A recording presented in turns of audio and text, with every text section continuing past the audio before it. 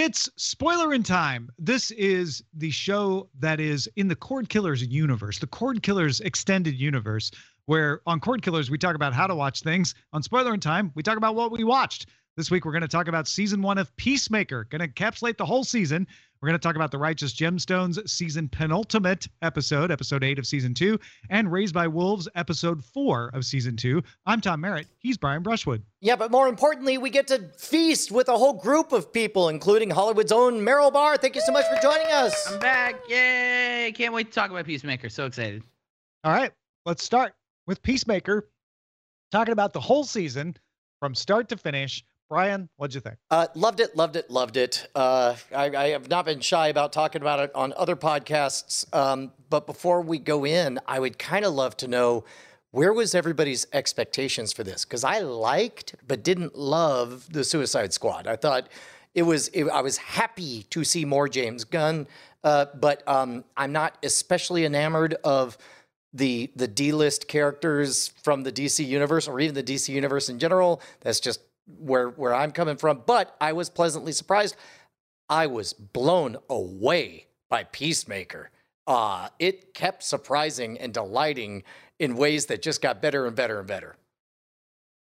I was shocked how much I loved it, because there's 1,000 reasons why I really shouldn't have. Like, it was a cynic. It was developed in a James Gunn fugue state while he was editing the movie, the Suicide Squad movie. And that means I shouldn't like it because it's doing that auteur 8-episode movie thing that I don't like. John Cena's character is a straight up villain in the movie, and the recontextualizing of him into an anti-hero is okay.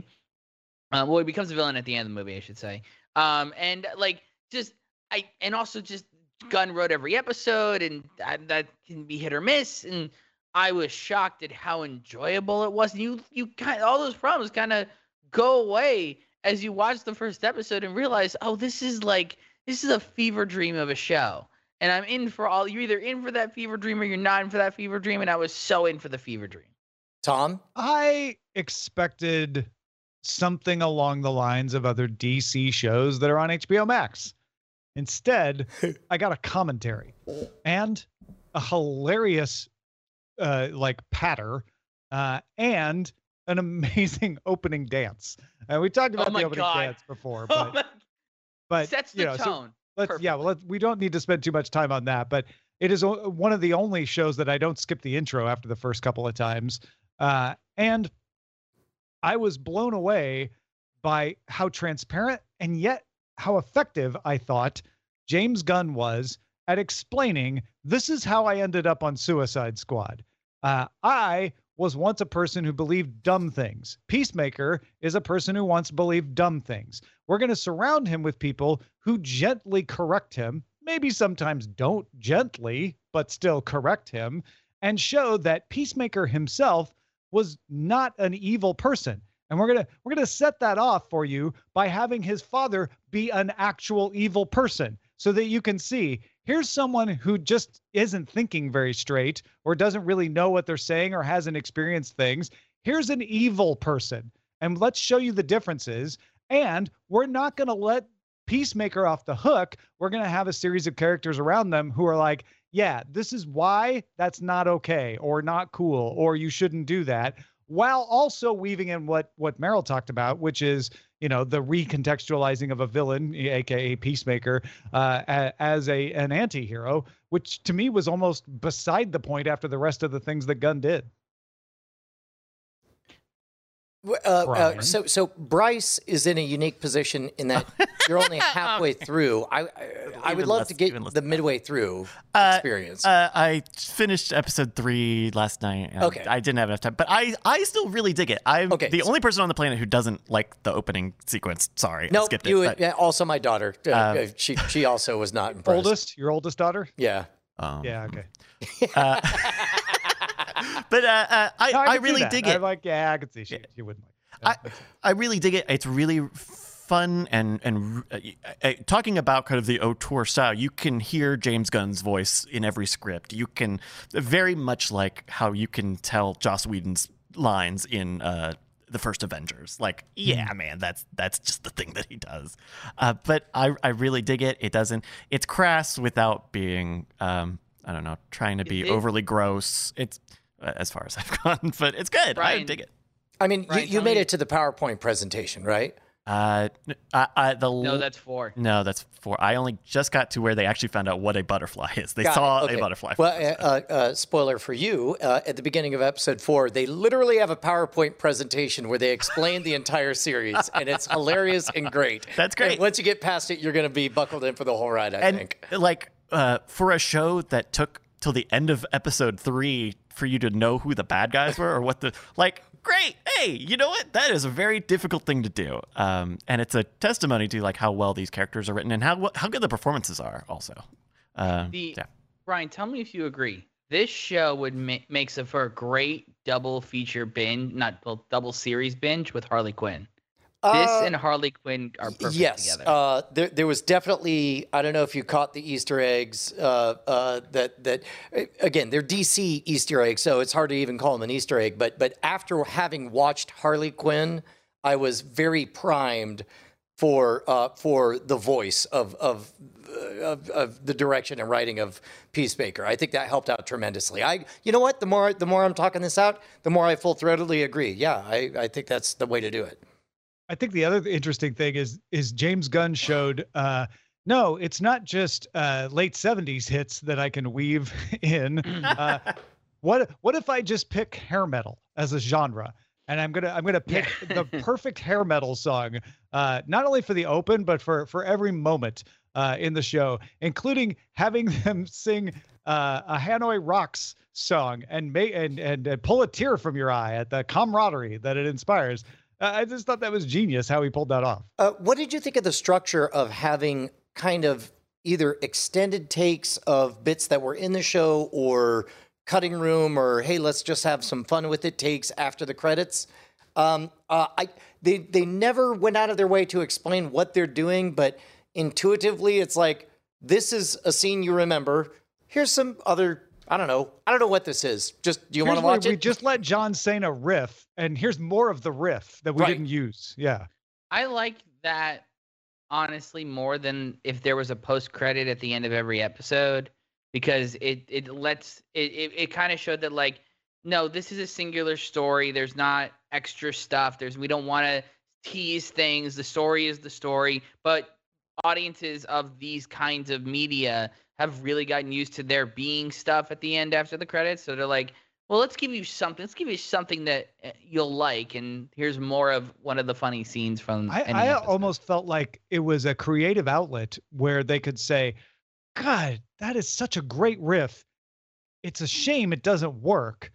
And so instead of either making a bad decision and leaving it in and throwing off the rhythm of the episode, or letting it sit on the cutting room floor and never getting seen, they're like, what if we just put the full riff at the end of the show? That way people can see the brilliance of the improv, but it won't interrupt the meter. It was a little bit of a peek behind the curtain into the culture that they created on set, because everybody clearly is having a good time. And the sheriff moment when he's giving the speech, like, very quickly, he's way off the speech that he's giving to the television, and very clearly everybody on set has been told, no, try to play it straight, like this is the show. And you could tell the sheriff is trying to crack up everybody on set, but everybody is refusing, and they're staying in character, and it only makes it more and more fun. I'm smiling even thinking about it. It's so great. Yeah. The other thing is, on that improvisation thing, they really let everyone go. Like this, that's something really inherent to more television than film. In television, especially after enough time with a cast and crew for this long, they just start going off and getting a little crazy. The great TV shows know how to play into that. This is an example of that. Like, this is classic television. It's got your classic streaming era thing where it's one story, 8 episodes, very, very serialized, uber serialized in a lot of ways, but it really plays like a television Cliff show. Singer and in the really chat appreciate that. answered a question that was on my mind, which was, for the life of me, I couldn't have guessed on the PowerPoint scene whether or not the list of that John Cena runs off on was improvised or if he was reading it off of a cue card. And according to Cliff Singer in the podcast, apparently just John Cena went for 20 minutes nonstop, just He without a named break. BTS, by the way. He named BTS, which I had to show to my wife, and she's like, "Oh yeah, John Cena's a huge K-pop I fan." wonder. It's if- amazing. I genuinely want to know if he named Dwayne Johnson and they cut it, or if he didn't go there. I want to know so bad. But can we talk about the cameo in the finale? Or rather, the 4 cameos in the finale. Yeah, it's fine. What's funny is I'm so disengaged from the movie DC universe that I legitimately didn't know.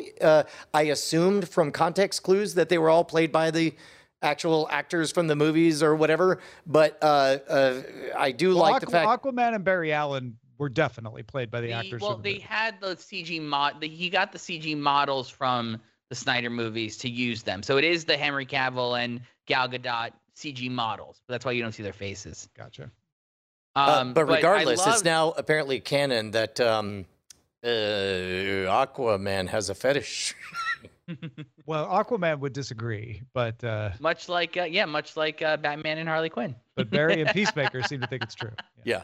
I thought that was real.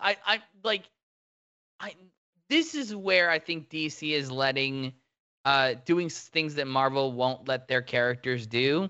There's no world where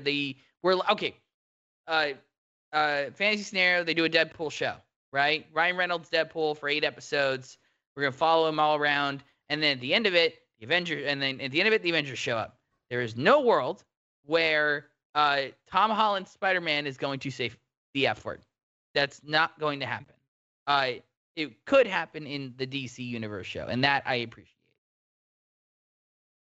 Yeah, I thought there were some other ways in which Peacemaker benefited from being DC as well. This isn't a criticism of the Marvel shows, but the Marvel shows have to feed a larger narrative. Peacemaker very clearly didn't. Like it had some hooks it had to hang off of, but it's not. There's no DC extended universe that it was like, they're obviously setting up this villain for the future X movie. They were allowed to just have fun. Along the way, can we give a brief nod to the acknowledgement that somebody who becomes somebody like Peacemaker comes to that place from a place of very extraordinary deep pain? That moment when he's doing bong rips and remembering his childhood and trying to jam out, it's like I was half on the edge of just bursting into tears at the monstrous childhood that he had to go through. It was a very James Gunn maneuver. There's a lot of deep family issues, including Adebayo, not the least of which. Oh yeah, right? yeah. And that depth allows the comedy to play because you don't start to feel like, it's fun, but it's shallow. Like it works on all the levels. The only thing I worry about now is now they've confirmed there's going to be a second season. The second season one will not be written in a fugue state the way this one was, where everyone doesn't know the story very quickly. James Gunn's editing Suicide Squad. He's in lockdown. He's got nothing to do. He's bored out of his mind. And all he could think to do is write 8 episodes of Peacemaker, and then went to Warner and was like, you want to do it? And maybe he wrote 1 episode. I don't know how he actually did it versus what Hear he that, says, Hollywood? Cause more pain to James Gunn. my only worry is going into season 2. He is writing it alone. There won't be a writer's room, but it's not going to be in that same fugue state place. Is it one and done, or is it going to be that it can live? It's going to have a lot to live up to because this really. So you're saying we need to buy James Gunn some daddy grass or something and just get him in a fugue state? Daddy grass. That's very good, Tom. But I want to be hopeful. I want to be hopeful. I want to believe that they know their show and that watching another adventure with these people works out. I want to hope for the best on that. I want more Eagly. Oh my God. Yeah. I want Eagly to cameo I want Eagly to cameo in other DC films and just you see him flying overhead once in a while. It's like, you know what? Just every time you see a bird, that's Eagly. That's Eagly. One of the things that struck me partway through the finale was, this story really isn't that great or complicated. That's why I'm worried about James Gunn writing them all by himself on the second season. That is not for me, that's not a worry. It was like, oh, he knows how to garnish well. Like the story's strong enough, right? This It's- isn't well, it's very this base isn't about level. the story being great. This is about the world and the characters and the execution being great. Yeah, the story is very paint by numbers. It's we have to go stop the alien threat. Yeah. The alien threat has a giant alien kaiju. We have to kill the kaiju, and then the aliens will die. I Like felt a little it's bad about killing the cow. It so had such neotinous eyes. yeah. So like that's the only thing that worries me is the plotting. I feel like Yes, is a the only little thing that weak, worries but- you is that he might be happy and whole and not have pain to put into the page. We hear you. You are heard. Yeah. All right. Any other thoughts on Peacemaker season 1? No, I'm good. Meryl? I'm good. I'm happy. All right. with it. Well, I am good as Peacemaker was good. So that's Peacemaker season 1. And we're going to say goodbye to Meryl. Thanks so much, Meryl Barr. Thanks for having once me, again, guys. hanging out Meryl. with us. Let Bye. folks know where they can go find you. Twitter.com/MerylBarr, MERRILLBARR. Excellent. The best names have double consonants, as I always say. Thanks again, Meryl. Right. you I'm doing? more of a double vowels kind of guy.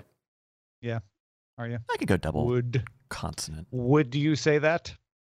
Should I? All right.